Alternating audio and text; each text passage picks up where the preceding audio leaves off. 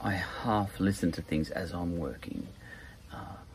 If I've got something challenging to work on, music that I know, so that I am not distracted, and if I'm doing something boring, maybe an interview.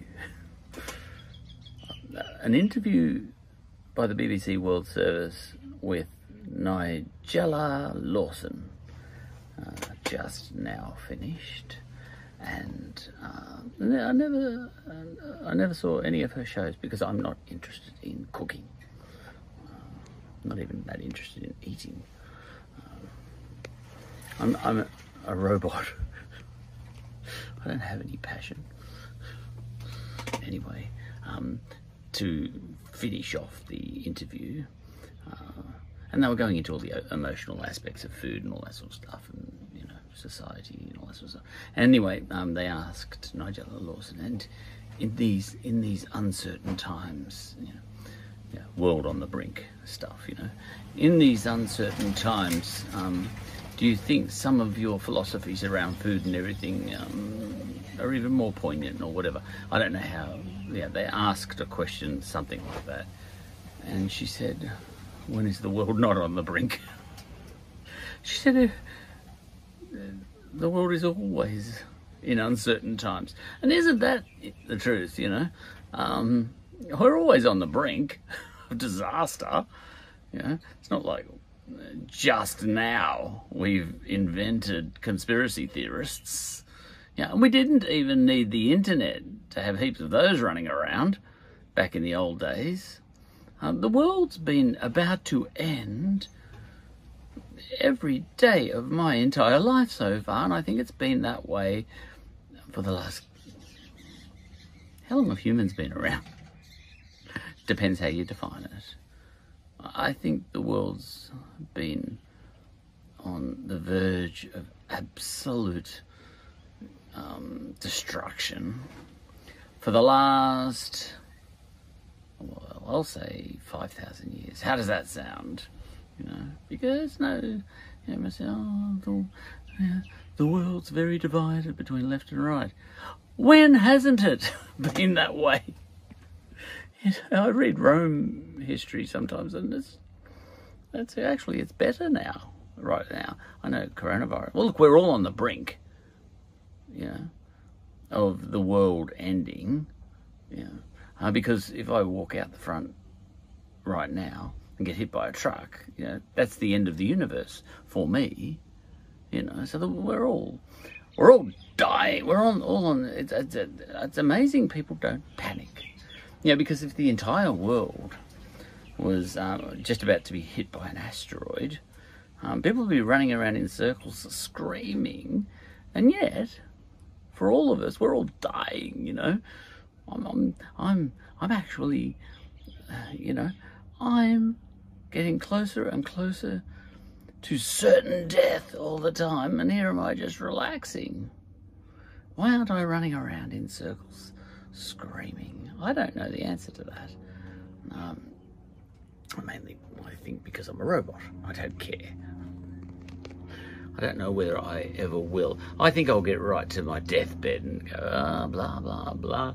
Anyway, what I wanted to say about, Joe Biden is... Joe Biden Jr., the grandson of the current Joe Biden, Well, no, maybe this Joe Biden, because maybe I'll be on my deathbed this evening after I get hit by that truck. But I liked that answer by Nigella Lawson. She didn't entertain what was, I think, a fairly silly question in these uncertain times. Uncertain, compared to... now, I was listening to something about the US. Is the US divided at the moment? And if it is, are you sure it's more divided than it was in 1970, for example? Now, I can't remember the stats, but I think they had something like 4,000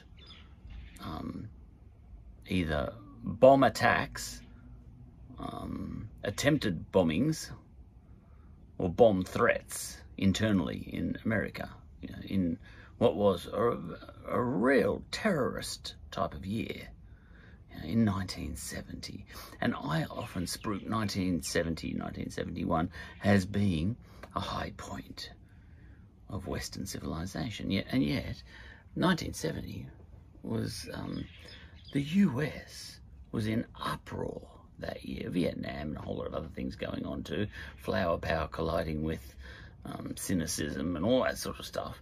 A lot of things were going on. Nixon, you know. Just watch an episode of whatever show that used to be on by Michael J. Fox. What was that show called? You know, when Michael J. Fox was on Nixon's side and his father was a hippie, you know, and his mother was a hippie. You know, it was a very divided society, America, in 1970. Are you sure it's more divided now? Just because you can see the arguments on Twitter? You know, maybe it was just as bad then.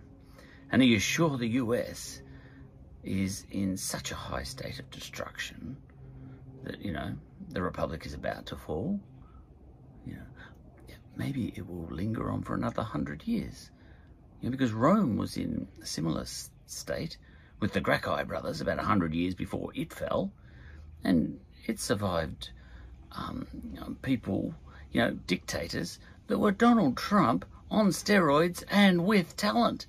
Donald Trump is an amateur compared to these guys back in Rome. I don't think the world is that bad at the moment. Or to the extent that it is, no worse than plenty of other times in history. When the bomb went off in Hiroshima, that was a bit rough, wasn't it? Are you sure that wasn't a worse time than now? I know the virus is bad, but we had the Spanish flu in 1921. Are you sure that wasn't worse? Is this the worst time in history? You know, is the world more divided than it has ever been before? And, you know, are we on the brink of just a couple of families running the entire planet? Well, actually, I think that might actually come about, actually. That is an issue, I think. You know, a very few people owning all the wealth in the world. I think that is an issue, but it's a long way.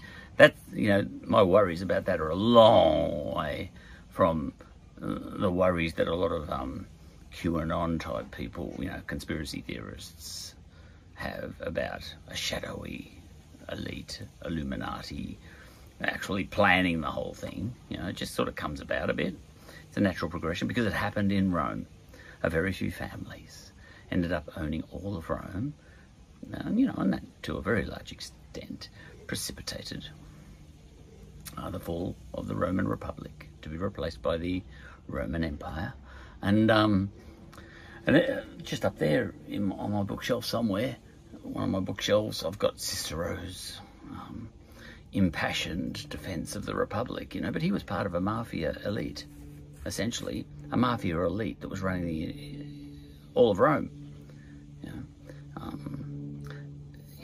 is the US close to that yet? No. I think Donald Trump, for example, a lot of people think he was, you know, he's a stepping stone on the way to the next Julius Caesar or whatever, but he's such a small cheese stepping stone. He's nothing compared to some of these other guys. You know, Sulla, Marius, you know, like Marius, you know, like he had, he was a general. And then Julius Caesar, for goodness sake, you know, put him up next to Donald Trump, and Donald Trump looks like a pile of jelly. He's got nowhere near the charisma and power and everything else that Julius Caesar had. You know, maybe Julius Trump is yet to come. But the point is the world that bad at the moment? Oh yeah, because of social media. You know, but I don't know about that. You know, word used to get around. You know, like back in 1970, for example, you couldn't walk out of a supermarket in most places in the United States without finding pamphlets underneath your windscreen wiper. Those were tweets, 1970s style, and pamphlet dropping was a huge deal, and it worked. Yeah. You know, oh yeah, but word can get around so quickly now. Yeah, we've had to, you know, big things. We've had viral moments in Australia, plenty of them, before the internet came along. I mean, Lindy Chamberlain, you know, for example, there was no one in Australia that practically, that wasn't yabbering about that and having massive opinions. You know, she was convicted by, you know, a huge mob of people in their own homes. You know, virtual, you know, a virtual Supreme Court, you know, of public opinion.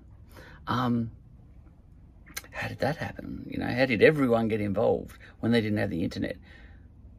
People used to still get involved before the internet. We don't need Twitter to have our opinions, our posts go viral. You could go viral back then before the internet easily. You know, people hanging off every word that you said and all that sort of stuff. It was possible, and it happened. And, you know, if nothing else, you could do a pamphlet drop. But, you know, I don't know that the world is more divided now. I don't know if the US is more divided now than it has been in the past. Yes, it is, you might say. It's more divided in 2021 than it was in 1970, for example. And I say, to which I'd say, all right, prove it. You know, but how much do you know about 1970? I accept you probably know a fair bit about 2021, but how much do you know about 1970? Or are you just assuming that it can't be as bad as 2021 because you're in 2021 and wherever you are matters more than wherever anyone else is in another time in history? You know, we've had mental times in history. I think World War II was a biggie. World War One, and the other world wars that went before that. World War Zero, World War -1. You know, there were some big wars in Europe. There've been massive times all through history, and the world has always been on the brink, always been divided. I think. I don't know whether the world is on the brink right now. You know, chaos is just around the corner, because people have been telling me that all my life.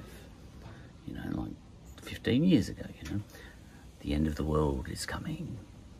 You know, when the white smoke goes up, and when the next pope is elected, that'll be the last pope ever, because the world is going to end when that pope ascends the throne. So we all better get up to the top of a mountain right now. And, you know, and wait for the lamb, you know, to suck us up or something. Well, actually, all those, you know, massive conspiracy stuff that was going on, what was that? What was his name that blew up the Oklahoma? You know, and then, what was the other place? Jim, what's his name? You know, when they all drank arsenic or something, you know, because there's been lots of the Oklahoma city bombing, whatever it is, you know. What was his name? I forget. We've had big moments. Oh, are these the worst times ever? Are we on the brink of collapse? No, we were on the brink of collapse in 2000 and... I'm losing my decades. World Trade Center, 2001. You know, that was a much bigger deal. The world was on the brink. When those planes went into the World Trade Center, we were on the brink, far more than we're on the brink now in 2021 with this, you know, piddly little Donald Trump, you know, storm the Capitol, blah, blah, blah. Try flying a couple of 737s into the two biggest buildings in America, and also fly another 737 into the Pentagon, fly it into it. I saw a riot at the Capitol. I didn't see anything like this, though. You know, and, you know, there was another one headed for the White House, and I think they wrestled the guy down, you know, the terrorist down to the ground, and, you know, and crashed the plane on purpose. This is massive stuff, you know. All we have now is nothing. You know, Donald Trump just got voted out, and it's just sort of disappearing with a whimper, not a bang, isn't it? Everything, all the drama that everyone predicted, there was none of it. You know, in fact, it's pretty boring in 2000. The coronavirus is a big deal. I'll give you that much. But I'm not even sure in the broad sweep of history that's going to end up. Look, it's a big deal for all the people who died, absolutely, you know, and it'll be a big deal for me too if I walk out in the street later, get hit by a truck. And it's a big deal too, the virus, for people losing their jobs. People have always lost their jobs for various reasons. Global financial crunches. I remember 1990? When was that? You know, Paul Keating's era. Interest rates went up to 17.5%. Half of Australian businesses went broke. Divorces all over the joint. People jumping off buildings. I'm not sure. Yes, coronavirus is killing a lot of businesses. Hey, I mean, my business has dropped, I think, you know, something like 50% of its earnings. You know, I'm okay, but, you know, I'm in a shed, aren't I? I don't know that the world is that divided now compared to other times.